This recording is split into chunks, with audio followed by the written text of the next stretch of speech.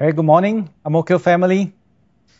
This Sunday, beginning this Sunday, all the way to 31st December, with the exception of a few Sundays along the way, we will be embarking on a new sermon series on the Kingdom of God. The Lord laid upon my heart to preach about the Kingdom of God since June, and this was confirmed many times along the way.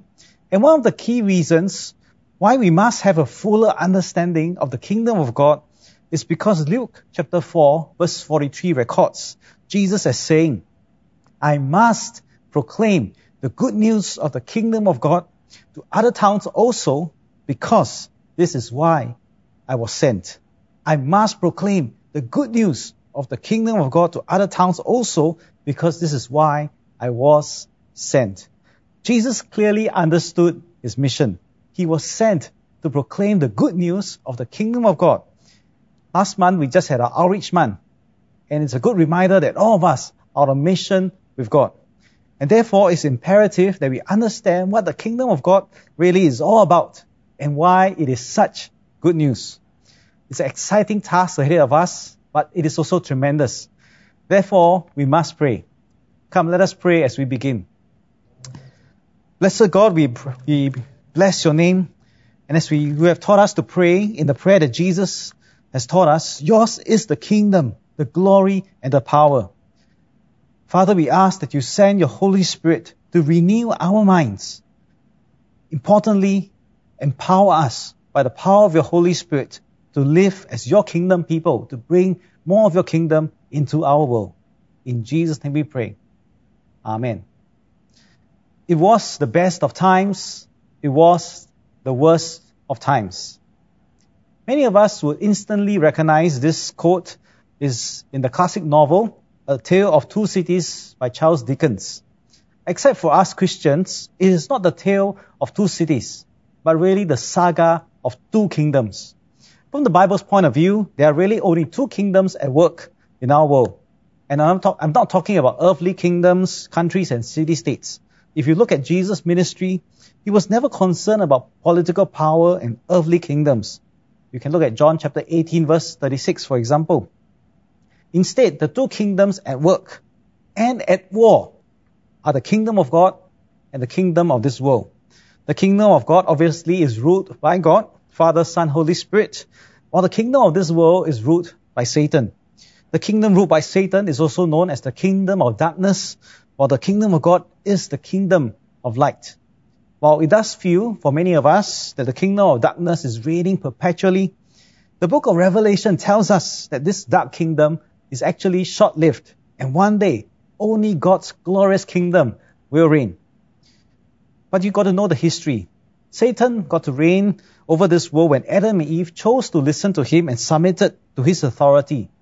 They abdicated their godly authority to rule over the earth and handed it over to Satan when they chose to eat of the forbidden fruit. And ever since then, Satan has had authority in our world. In the course of history, God has also chosen many men and women, in particular Israel, to be his kingdom people, to wrestle back control from Satan. But unfortunately, Israel failed. Thankfully, Jesus did not fail. As 100% God, 100% man, Jesus began teaching and showing us what the kingdom of God really is all about. And what is the goal of the kingdom of God? Colossians 1 verse 13 says this, For he has rescued us from the kingdom of darkness and transferred us into the kingdom of his dear Son. God has rescued us from the kingdom of darkness and transferred us into the kingdom of his dear Son. The goal then of the kingdom of God is deliverance, to save us. Recently I read a book by the great evangelist Reinhard Bonke. In his book, Hell Empty, Heaven Full, he explains that God initiated speaking to Moses from the burning bush because God's very nature is to save and to deliver people from slavery. In the book of Exodus, God essentially revealed himself as a deliverer. In Egypt, Israelites had not asked to be delivered. They were content, or at least used to, those years of slavery. Even Moses himself had no stomach for this venture, much less when the people were particularly stubborn, uncooperative, and And he knows that Pharaoh was anything but willing. But God still chose to deliver because it is his will, for his own glory, for his own honor, because it is his very nature to be a deliverer. Even Jesus, what did the angel say when he was named?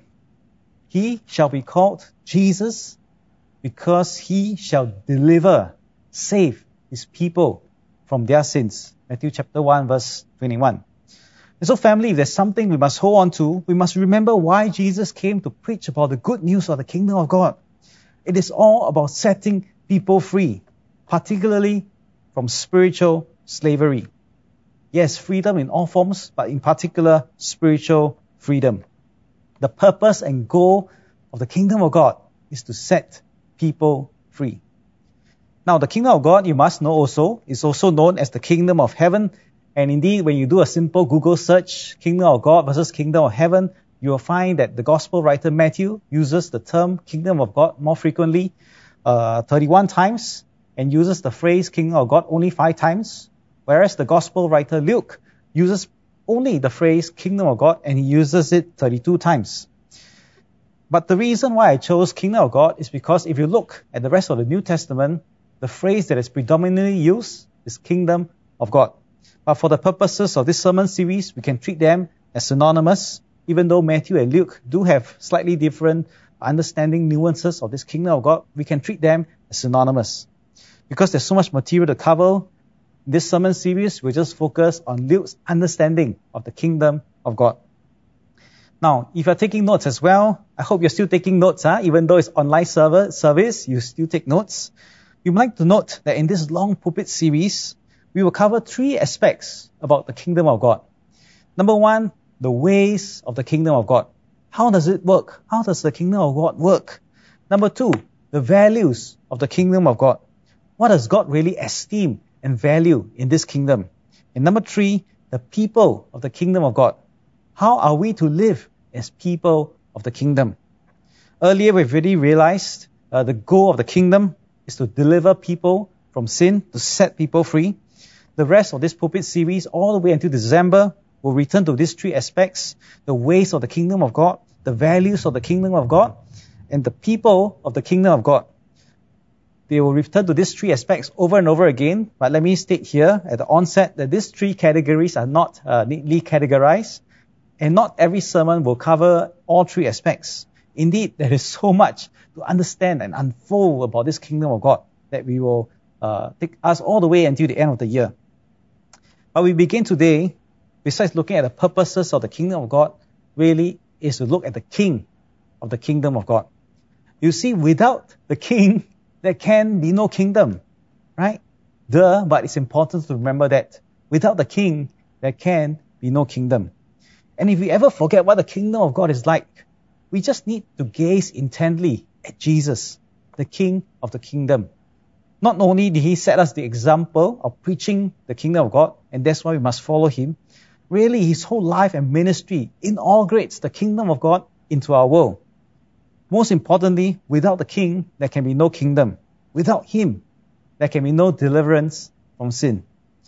What else can we say about Jesus? There's so many wonderful things that we can praise God about Jesus. In the interest of time, I just want to highlight how Jesus and the kingdom of God often entails 2 seemingly opposing truths of value, and we need to hold these seemingly opposing truths in tension. Take, for example, the profound reality that Jesus is both majestic and meek. Revelation 19 verse 16 describes Jesus. On his robe, on his thigh, he has a name written, King of Kings and Lord of Lords. It's a majestic title, right? King of Kings and Lord of Lords. And when the Apostle John was caught up in the Spirit and saw Jesus earlier in the book of Revelation, this is what he saw. Someone like the Son of Man dressed in a robe reaching down to his feet with a golden sash around his chest. The hair on his head was white like wool, as white as snow, and his eyes were blazing fire. His feet were like bronze glowing in a furnace, and his voice was like the sound of rushing waters, so and so forth. It's a majestic description of who God is. Revelation chapter 1 verses 13 to 18. In fact, Jesus was so glorious and majestic in his splendor that John fell as though he were dead. Further on, in Revelation chapter 5, verses 1 to 5, John again had the vision. He saw at the right hand of him who sat on the throne a scroll with writing on both sides and sealed with 7 seals. And he saw a mighty angel proclaiming in a loud voice, "Who is worthy to break the seals and open up the scroll?" But no one in heaven or on earth or under the heaven could open the scroll or even look inside it. And John wept and wept because no one was found who was worthy to open the scroll or look inside it. And then one of the elders said to him, "Do not weep. See, the Lion of Judah, the tribe of Judah, the root of David, has triumphed. He is able to open the scroll and its 7 seals." But just as we expect, to see this majestic lion like Aslan in the Chronicles of Narnia, in the next scene, guess what did John see? In verse 6, John saw a lamb, looking as if it had been slain. Instead of a majestic lion, John saw a meek lamb who was slain. See, Jesus is both majestic and meek. Just when he expected to see a majestic lion, John saw a meek lamb. And both are true. And that's when 24 elders sang to Jesus a new song in verses 9 to 10. "You, Jesus, you are worthy to take the scroll and open its seals." Because it's glorious and majestic, right? Because you were slain. The meekness of God. And with your blood, you purchased for God persons from every tribe and language and people and nation. You see the act of God in delivering people? And then note this. You have made them to be a kingdom. Interestingly, in Luke chapter 17, verse 21, and we'll cover this in more detail later on, Jesus says the kingdom of God is among you. We are the kingdom of God. Priests to serve God, and they will reign on the earth. And so family, this is our God, our King. Jesus, the majestic Lion of Judah, and also the meek Lamb who was slain. And together with him, we are called to be his kingdom people, to reign on earth, to push, advance God's reign on earth. I think you see the point I'm trying to make here. Jesus is both majestic and meek. The best way I can try to explain this is through physics. It's the same illustration I use when I try to explain to people how God, Jesus, is both 100% God and 100% man. Logically, we always struggle with this, but I hope this this physical reality will help you understand. You see light, the light that shines, right? If you do physics experiments, you'll see that they exist both as photons, that is, particles, discrete packets of energy. At the same time, it also behaves like a wave. How can something exhibit behavior as a particle and yet behave like a wave? You try throwing a stone as a particle, will it behave like a wave? No. Will the wave behave like a stone? No. But yet, if you do experiments in physics, light behaves in both ways. And so, in a profoundly mysterious and yet true way, Jesus is 100% God, 100% man. 100% majestic and yet 100% meek. Likewise, the kingdom of God is glorious, yet invisible. And we, as the people of God, we are in the world, but not of the world. Or again, another profound mystery, as Pastor Melvin likes to remind us, the kingdom of God belongs not to adults, but to children. You see, by the standards of this world, the kingdom of God is an upside-down kingdom. But really, it is the kingdom of God which is the right setup, and Satan, which has twisted and distorted everything that is of God. It's just that we have been so used, to the ways of this world that we have lost sight of how God's kingdom truly works. Perhaps one good way to get a good glimpse into the kingdom of God is basically to reverse everything we see in our world. If the world says might is right, you can be very sure that God's kingdom is the opposite. It tells us to turn the other cheek. If the world says you must cheat in order to survive, to rise up, you can be very sure that God's kingdom value is about truth and integrity instead. That is why every time the word of God is preached, it really is a clash of two kingdoms. the kingdoms of the world, which we are so used to, and the kingdom of God, which the Word of God tells us what is the way forward. So the kingdom of God is essentially contrary to everything we know in our world. I hope you see the point that I'm making right now. Our human minds, so used to the way of the world, will never be able to fully comprehend God and the kingdom of God.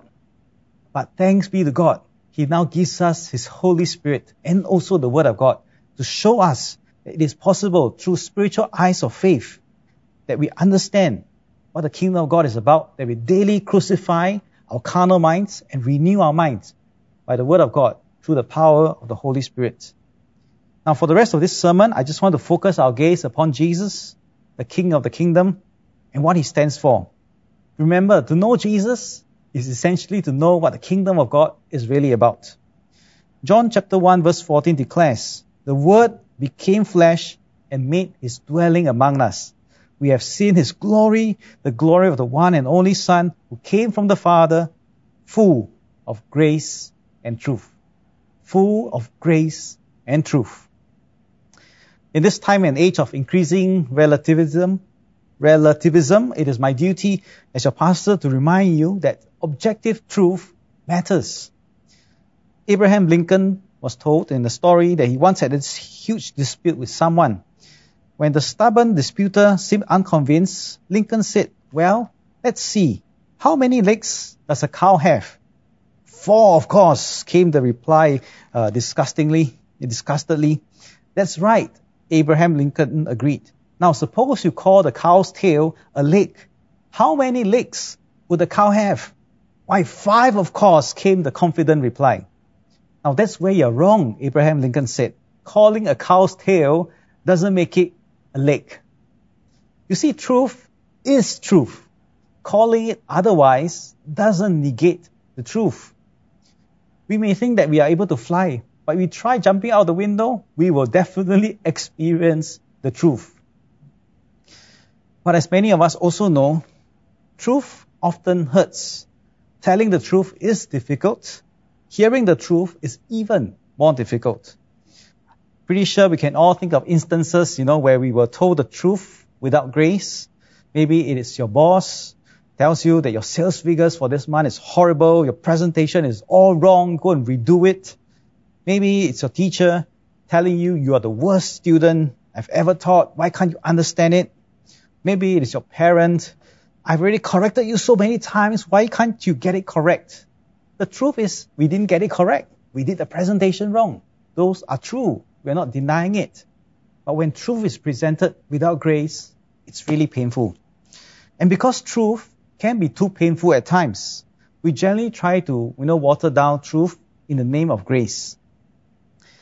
In a survey by George Barna in 1991, while an estimated 74% of Americans strongly believe there is only one true God, an estimated 65% either strongly agree or somewhat agree with the assertion that there is no such thing as absolute truth. How can 74% believe there is only one true God, and yet 65% believe there is no such thing as absolute truth? That's really contradictory. But for us, we know the Bible contains the truths of God. Whatever is written in the Word of God is true. Yes, you can try to disprove it, but the last thing the Bible will ever be is a friendly book of good advice, free for you to choose whatever verses you like. No. Instead, the Bible speaks very clearly of hell, for example, and wants us to flee from the wrath to come. You cannot simply acknowledge Jesus as your Savior and Deliverer and yet throw out His warnings about hell. You cannot pick and choose what you like. All of the Bible is God's truth. Famous author Randy Alcorn said this: "Truth without grace is legalism. Grace without truth is deception." Let me say that again. Truth without grace is legalism. It binds us. Grace without truth is deception. It seems to set us free, but really it is deception. And it is the kingdom of God which thrives on deception. The kingdom of darkness thrives on deception.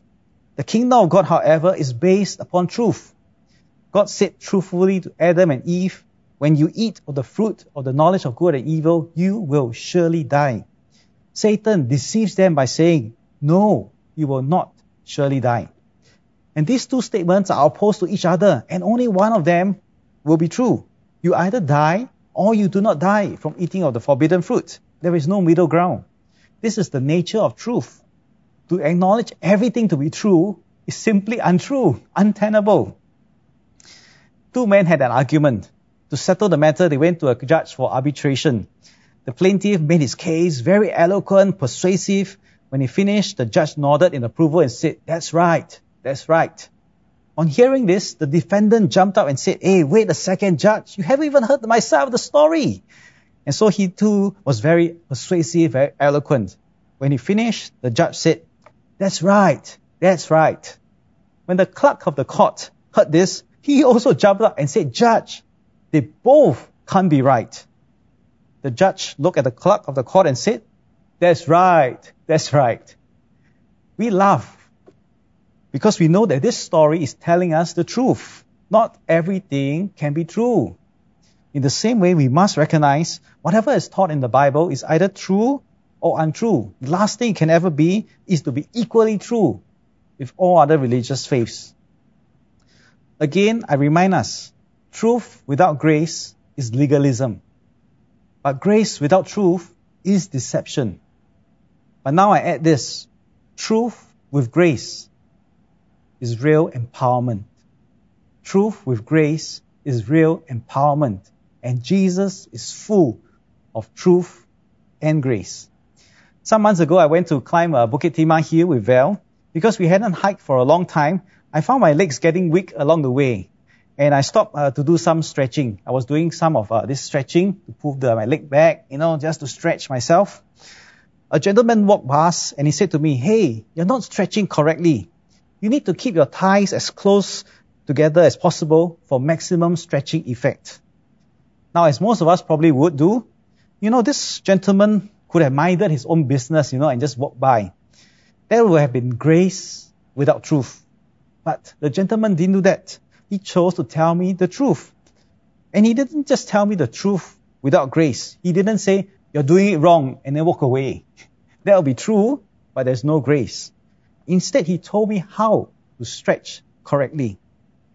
You see, truth and grace, when delivered together, is where there is real empowerment for change. And Jesus is like that gentleman I met that day, full of truth and grace. He loves us enough to always correct us when we have sinned, so that we may be set free from sin. We need to recognize that Jesus never condones sin. He tells the Samaritan woman truthfully, you have had 5 husbands, and the one you are now staying with is not your husband. That is true. But he also extends grace. Whoever drinks of this water that I give will never thirst again. On another occasion, a woman was caught in adultery, brought to Jesus by the Pharisees. Jesus says, whoever has no sin is to cast the first stone.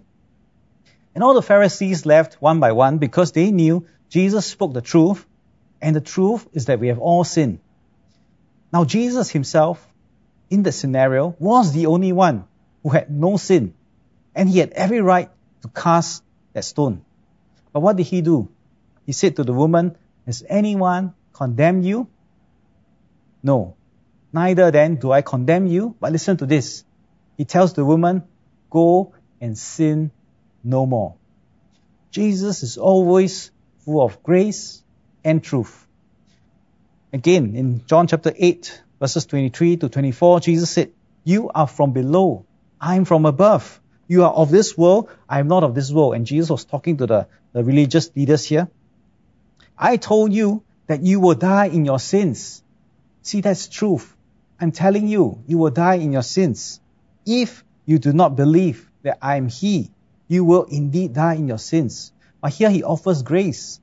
If you believe in me, you will not die in your sins. In other Bible passages, Jesus puts the truth across even more forcefully and warns us repeatedly about hell. In fact, no other biblical figure speaks about hell more than Jesus ever did. And so we have to make a choice here. We either choose to believe Jesus or not. We either choose to see Jesus was telling us the truth with grace, or we say Jesus was not telling us the truth at all.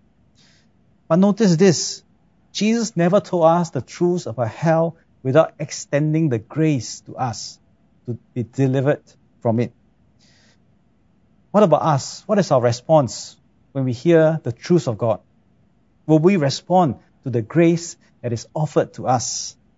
Remember the gentleman who corrected me on how I was stretching myself? I could be stubborn. I could have insisted on my own ways. After all, I have been doing stretching like that for years. Or I could humble myself, repent, that is to change my mind, and therefore correct my posture. In the same way, Jesus today confronts us with truth and yet offers to us grace, a way of deliverance, a way of salvation. He offers us the opportunity to be delivered from the kingdom of darkness, the kingdom of death, to become citizens of the kingdom of life and the kingdom of light. How? By humbling ourselves, repenting, changing our minds about our past ways, to put behind our ways of sin which is destructive, and recognize that faith in Christ Jesus, when we cry out to Jesus for deliverance, He will save us. Now, if that is your desire, I'm just going to pause right here to lead us in a short sinner's prayer. If that's your desire to be delivered from hell, from your sins, please join me in this short prayer. Lord Jesus, I recognize that I am a sinner and I'm enslaved to sin. Lord, I come to you right now and I call to you that you be my Savior. Deliver me from my sin. Save me from the wrath to come.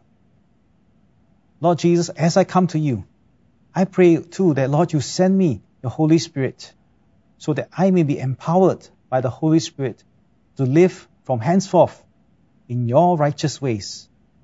In Jesus' name I pray. Amen.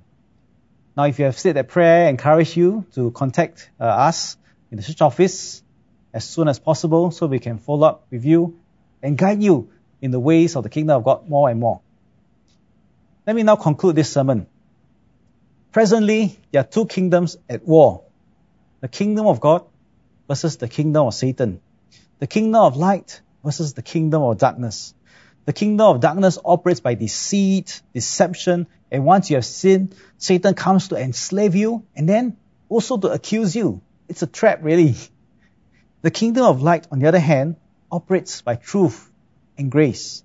Yes, the light reveals our faults, our sins, our darkness within, and that is painful. But the kingdom of light also extends grace. It says our sins can be forgiven. We can be saved, healed, delivered. We can have righteousness, joy, and peace found in the Holy Spirit. The kingdom of God, yes, it calls for repentance of sin and denial of self at first, but eventually grants us freedom in the Spirit. The kingdom of darkness, on the other hand, promises a lot, but leads to the narrow way of death. The kingdom of light says there's only one way, through Jesus, but once you enter in, it's freedom in the Spirit. So make no mistake, my friends, while there are two kingdoms at war and at work, only God's kingdom will eventually reign in the end. And I ask and urge you to make your choice, not just today, but every single day, to live as citizens of the kingdom of light. And more than that, once you have tasted of what Jesus and the kingdom of God truly offers, you will never want to return to the land of slavery, to return to the land of deception. The kingdom of God really is the best thing ever. And that is why it's good news, because it truly sets people free in every sense of the word. Truly free, especially from sin. And remember, this is the goal and purpose of the kingdom of God, to save, to deliver our world, people, from slavery to sin. This king has a king. This kingdom, has a king. And this kingdom has a reign, as the song says. This kingdom also has people, you and me. We are called to advance God's kingdom here on earth. But we will not advance this kingdom through earthly means, through worldly wisdom. We will not advance this kingdom through force and violence. Instead, we will extend this kingdom to grace and truth. Truth founded upon the Word of God, grace that comes through the empowerment of the Holy Spirit. Church, I hope you are ready. Ang Mo Kio family, we are called to pastor the city. Let's pledge ourselves as soldiers to our King, King Jesus, as citizens of the kingdom of God. Come, let us pray. Lord, we thank you. Father, we thank you and we praise you that you have delivered us from the kingdom of darkness and brought us into the kingdom of your dear Son, the kingdom of light. Father, we pray you help us to recognize what a privilege it has been for us to be saved. And the Lord, you will also speak to us and convict us that we will not keep this wonderful privilege only to ourselves. Once again, we ask, Holy Spirit, empower us to be your kingdom people, to bring your light and deliverance into our dark world. In Jesus' name we pray. Amen.